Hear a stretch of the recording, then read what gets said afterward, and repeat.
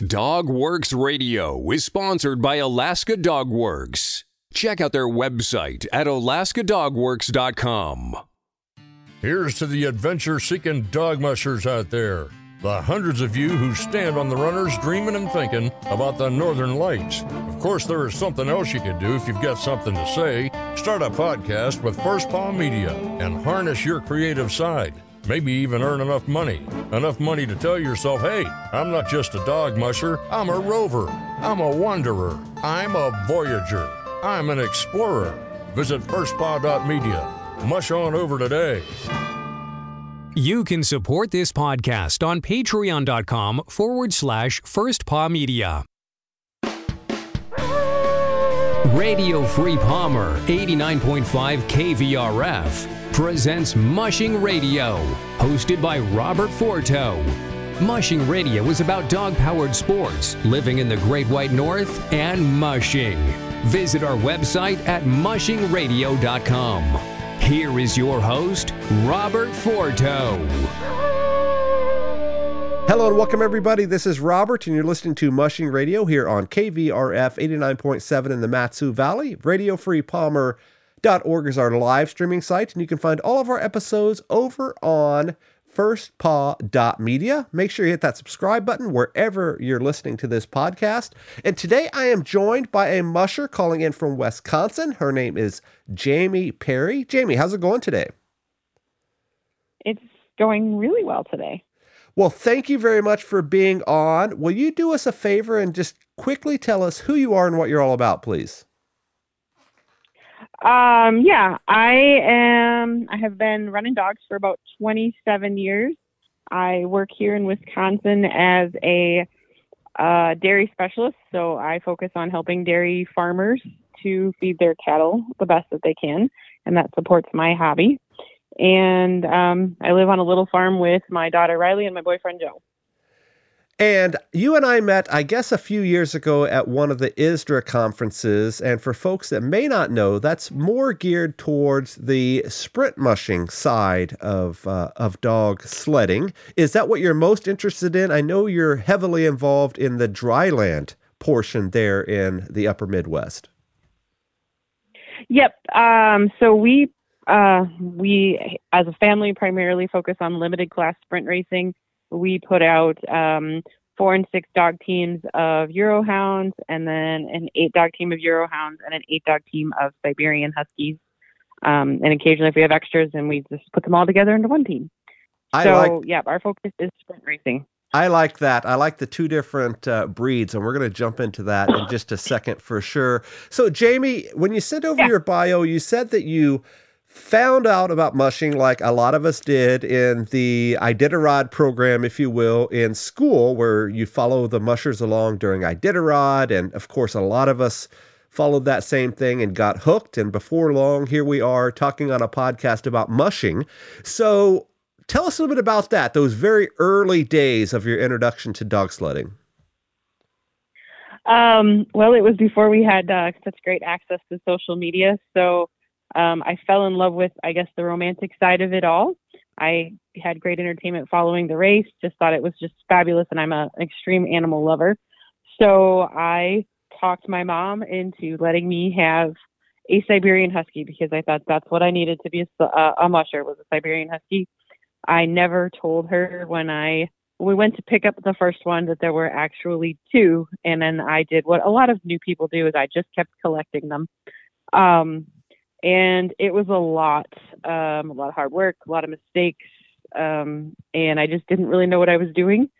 So these days, part of my focus outside of racing is to mentor people in the sport so that they don't make the same bad decisions that I did and overwhelm themselves and end up not continuing along.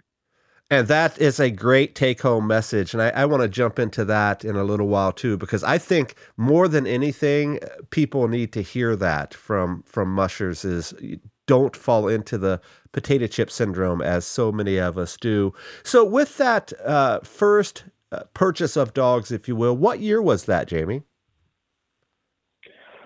Oh, let's see.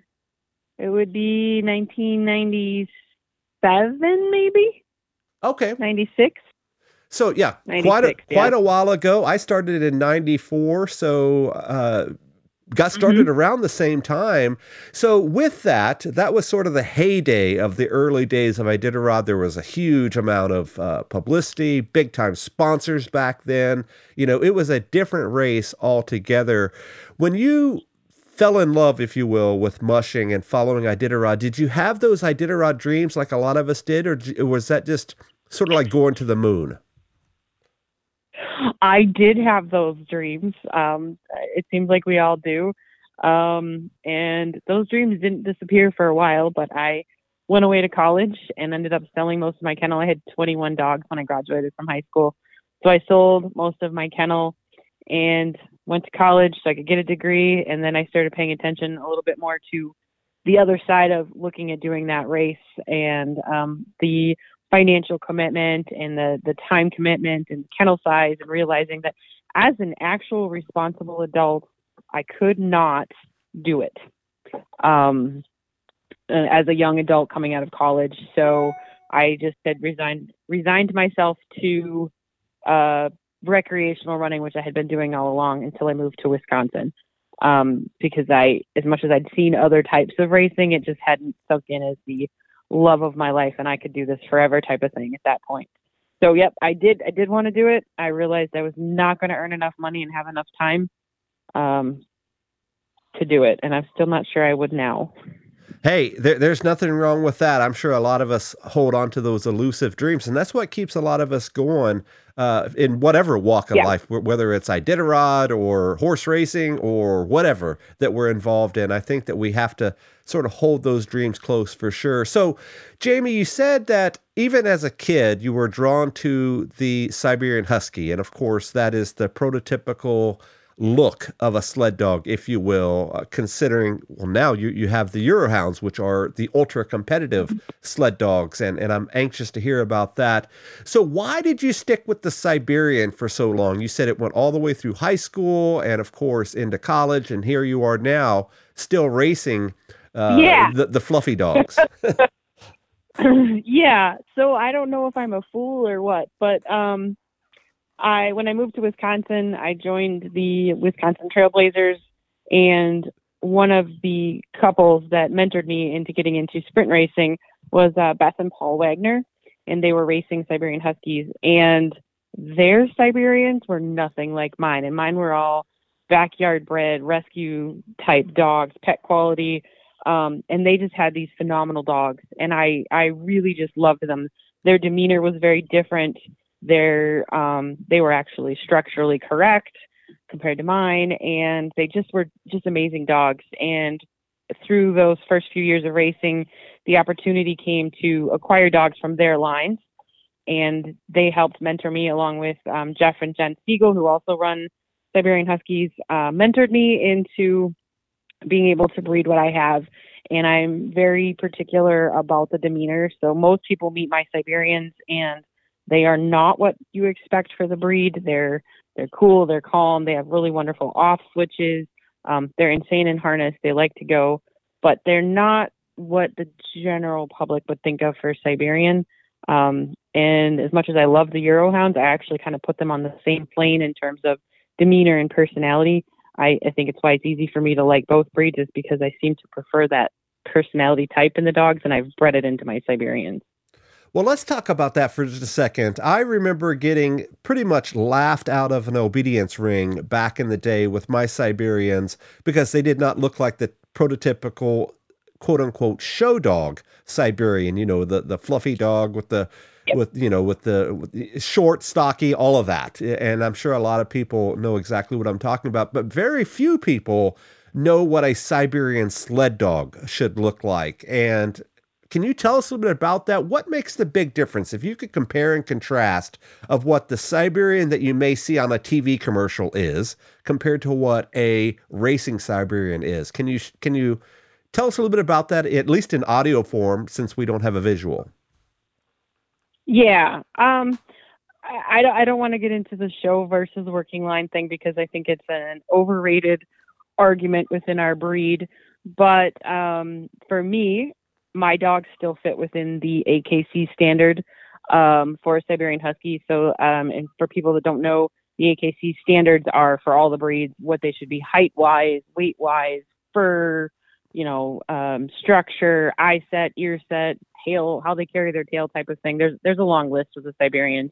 So my dogs all fit within that, but they are, in comparison to a lot of the show dogs we see, they proportionally would look leggier. They're longer bodied. They're not fluffed out. And sometimes I think we forget that show dogs are bathed and groomed before they enter the ring. So on a day-to-day basis, they may not look quite as fluffy. And they're just, we call it racy looking. They just are longer bodied, longer legged, sometimes a little bit more angular in their front shoulder and how they carry their rear end. Those would be the big differences for me, but they're not tremendously bigger. They're not small. They fit, like I said, within the standard. All of my boys are under 60 pounds. They're 55 to 58 pounds. My females range from 38 to 46 pounds. So they're very moderate size. They have the ability to go fast. I think people forget that at one point in time, the AKC standard said that these were dogs that were capable of traveling 20 miles an hour over an extended distance. And we tend to trot the pretty show dogs, and we forget that these dogs can go fast. And so that's something that people don't realize is you can get some speed out of them. There's some very competitive Siberian Husky teams out in the sprint circuit, and they're just as capable as most of the Alaskans at carrying some good speed. I think it would be a pretty good rule of thumb, Jamie, to just narrow it down to one word. I think that a sled dog Siberian is just a little bit scrappier looking than the show dog or pet dog Siberian. I'm sure you would agree with that.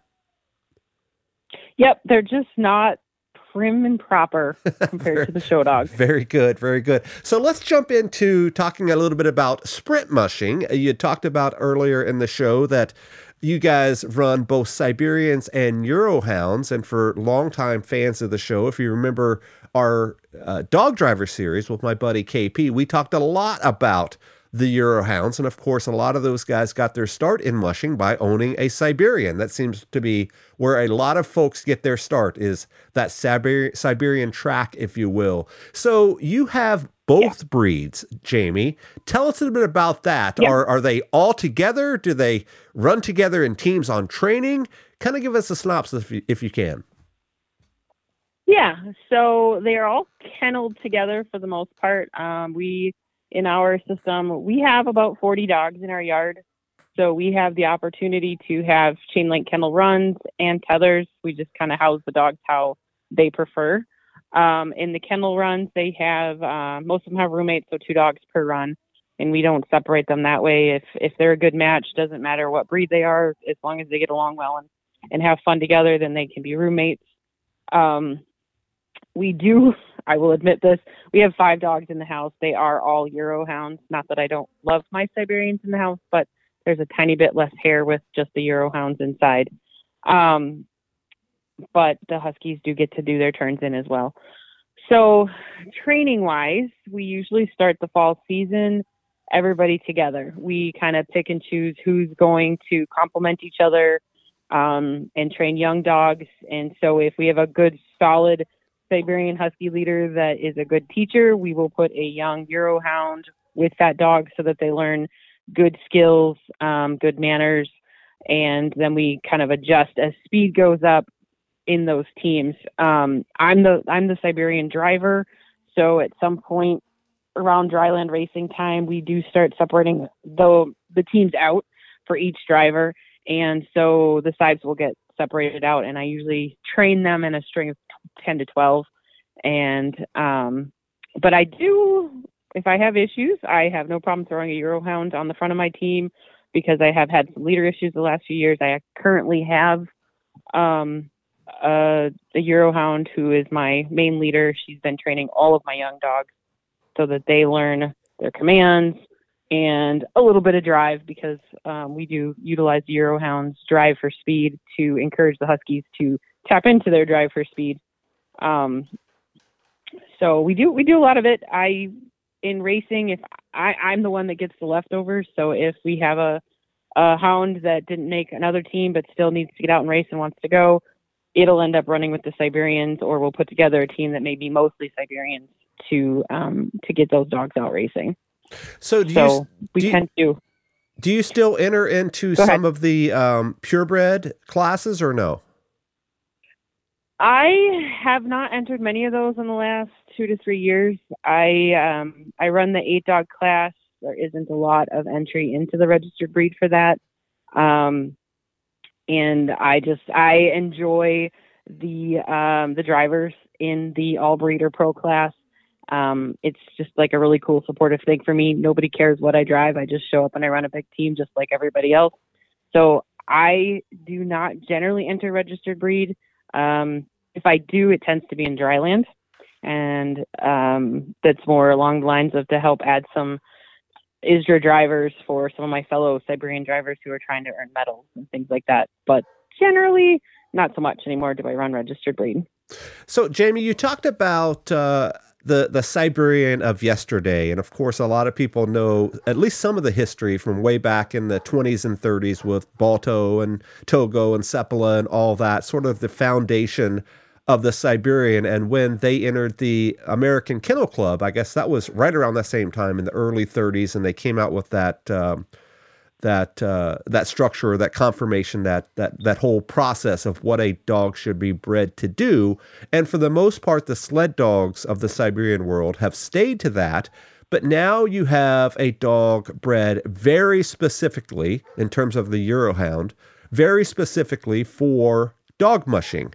Where they've combined a couple of breeds together to make this super dog, if you will. And since you see both sides of the coin, the Siberian and the Eurohound, what are the big differences that you see today in the two breeds?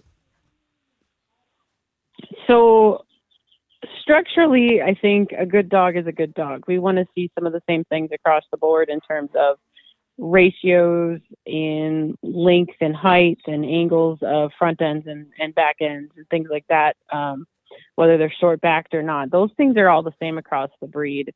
The one thing that is really cool to me as having both of them is the Eurohounds just have more drive to just go. My Siberians want to go, but if they tire, you're going to see it faster than you would with a Eurohound. They seem to find a second wind quite frequently when we're training on our longer runs. All of a sudden, I can stick with them for a while with a Siberian team, and all of a sudden it's just like they look back at me and go, "Well, that was fun. See you later," and they just find another gear and they're gone. That's something that my dogs can't always do. And then conditioning wise, for our kennel, it is far easier to condition the Eurohounds and maintain their physical conditioning than it is for the Siberians. If we drop back a day in training continuously for a week, so if we go from 4 days of training to 3 days of training, within 2 to 3 weeks, I will see a loss of performance in the Siberian Huskies, whereas the Eurohounds probably won't show much of any difference.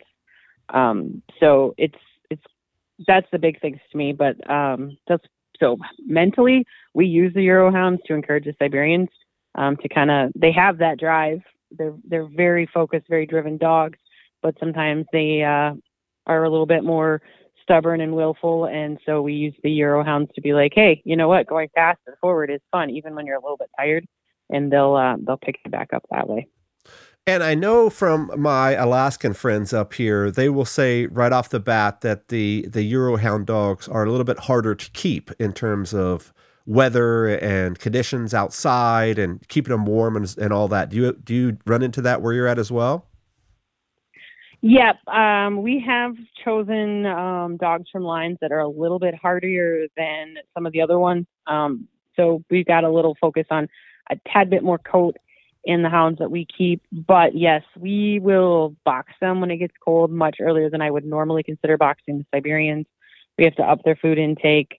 And so it takes a little bit more maintenance in the cold weather to handle them. We carry jackets, things that I didn't used to do for the Siberians.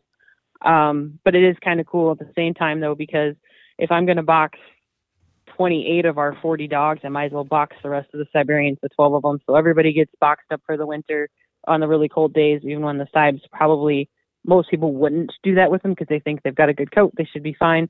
But it saves us so much in calories. We don't have to feed the dogs so much if we box them more often. And in the feeding, we can kind of adapt that even with the Siberians. So by kind of taking the extra requirements of the Eurohound and applying them to the other dogs, we actually end up doing a better service to all of the dogs in the kennel that way. So let's switch gears a little bit and talk about where you live and race. You're sort of in a hotbed of mushing there in Wisconsin, Minnesota, Michigan area with a very robust sled dog club. And I say that because many clubs today are not nearly as active as they were 15 or 20 years ago, but the Trailblazers seems to be, pun intended, trailblazing the sled dog world with all of their activities and stuff. Tell us a little bit about where you race, about the club, about your circuit, if you will, that sort of thing. Sure. I joined the Trailblazers Club in 2006. I went to my first meeting and met some of the members, and they were very welcoming and encouraging, and they conned me into doing all this racing stuff. But it's just been a really good core group of people. Everybody's focused on having fun. The community within our club and our region is very focused on having fun, supporting one another, and taking care of each other. So that's, I think, part of the reason why the club continues to go and do as well as it does, is because the focus is on each other and building that community.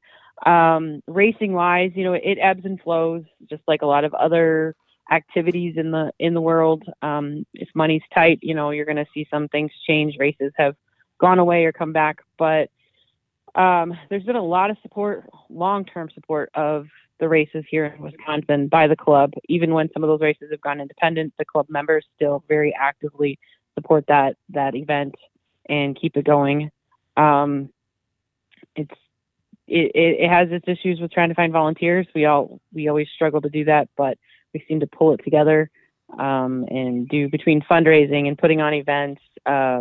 Like this weekend, we'll have a booth at the Willow Spring Garden here near us.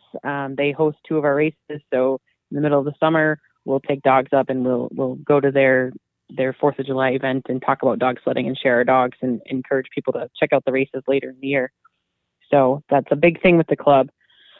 Circuit wise, for us, we do try and hit all of the races here in Wisconsin and most of the ones we can get to in Michigan regularly. And then we will travel to Ontario. We've gone to Manitoba, and hopefully this year we're looking to go out east to either Pennsylvania or New Hampshire as well. So how many do you typically run in a year and of course, like you said, it could change year to year with snow conditions and all that, but including dry land that I'm sure starts in September, October, how many races are you typically running? Yeah.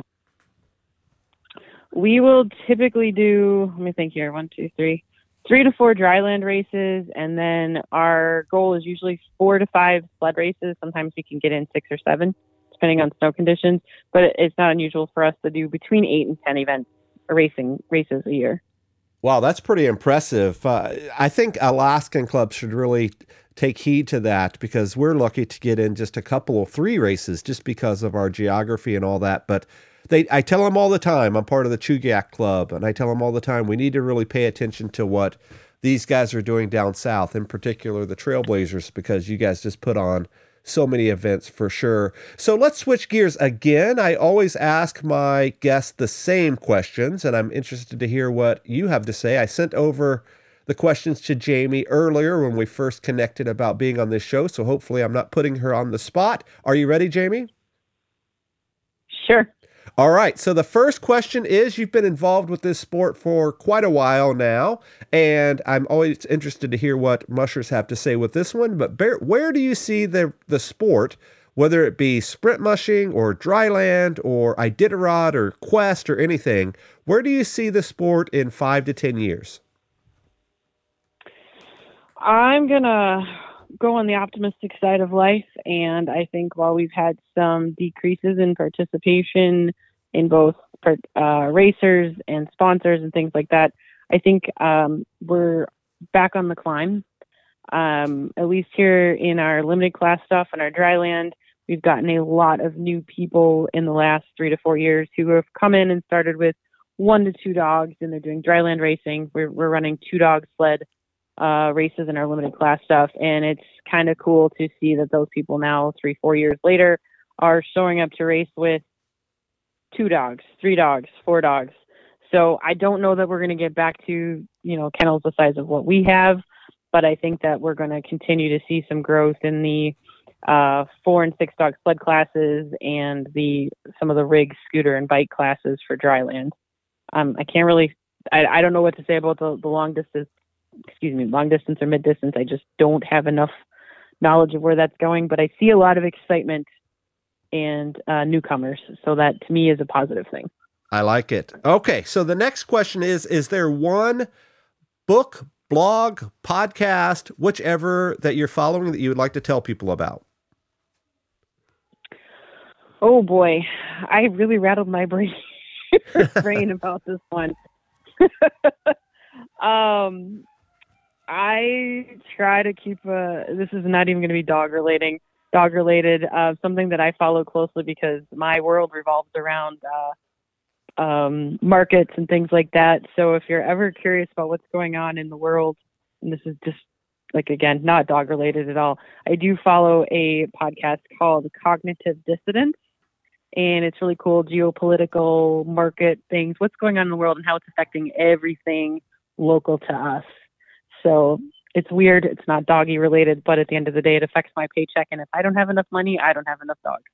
So I like it. And we'll share that over on the show notes page. So the next one is there one person in your circle, your network, that's up to some pretty cool things? Who is it? And if it's dog related, maybe we can have them on the podcast.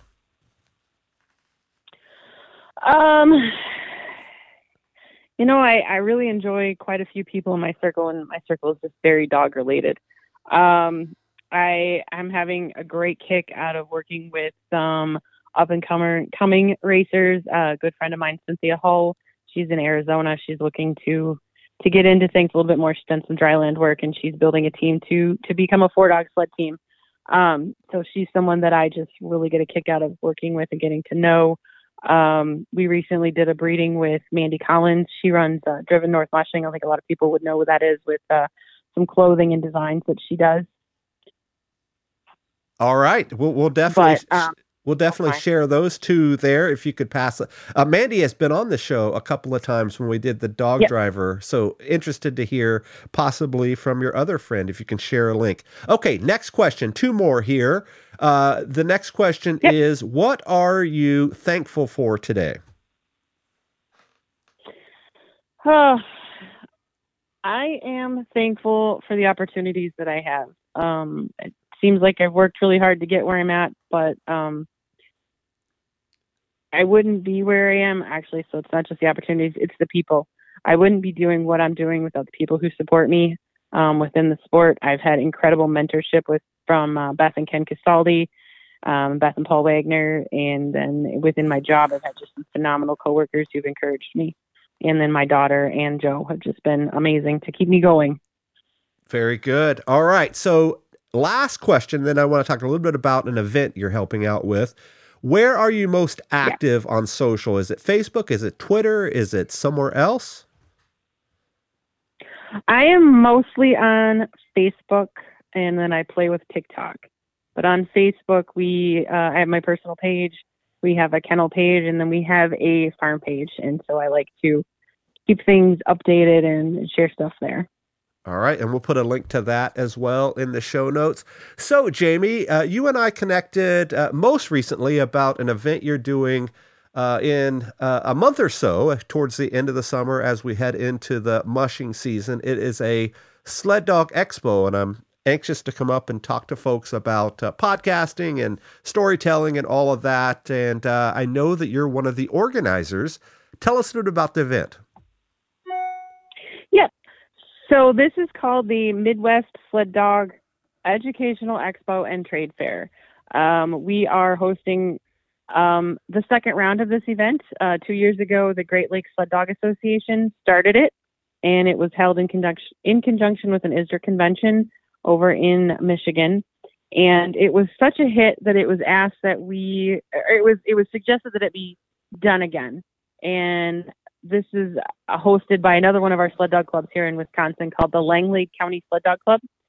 It's more of a training and educational group. So most of us race, but we also our focus is going to schools and talking to people and mentorship and things like that, and then training together. So as an educationally based group, we decided to tackle this and put it on again. We're making it a biannual event so that we're not overlapping too many things.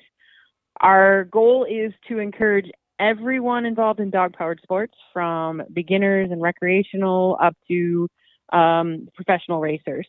So we are putting together speakers and presentations that focus on anything you could possibly think of, from foot care, equipment maintenance and care, introductions to different types of dryland equipment, ski joring. Our two biggest speakers, one is going to be Heather Hearn. She's coming to talk to us about canine genetics and share some of her updated, recently released research. So hopefully we get to talk about cool things like what they found with Balto's DNA and things like that.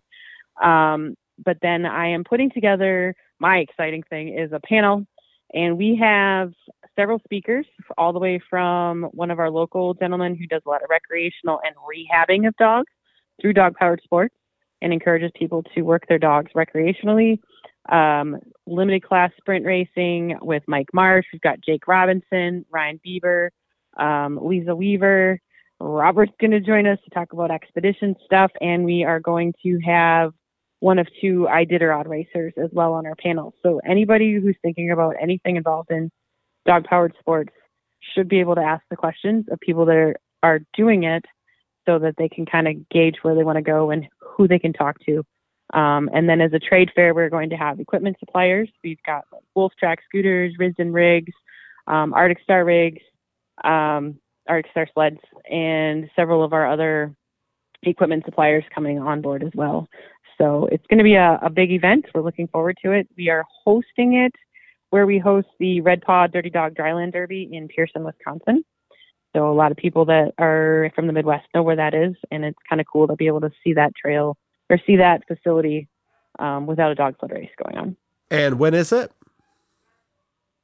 It is September 15th through the 17th, so we'll start Friday afternoon, and we will finish up by noon on Sunday. All right, and we will definitely put a link to that. I'm sure a lot of our Midwest Musher friends will be interested into that, and hopefully we can get some more people up there to attend and find out what it's all about, for sure. Well, Jamie, that's all I have. Did we miss anything? Is there anything else you want to mention before we go? No, I think we got it. All right, very good. So on behalf of my guest today, this is Robert for Mushing Radio. We will see you guys next time. Goodbye. From Dogworks Radio, this is Mushing Radio.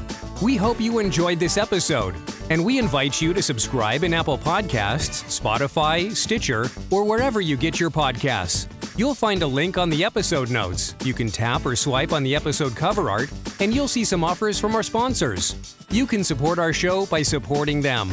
If you like what you have heard, we would love it if you could give us a 5-star rating and tell your friends how to subscribe too. Your host is Robert Forto. Our producers are Michelle Forto, Alex Stein, and Tony Ryder. Our executive producer is Robert Forto. Created for Dogworks Radio and First Paw Media.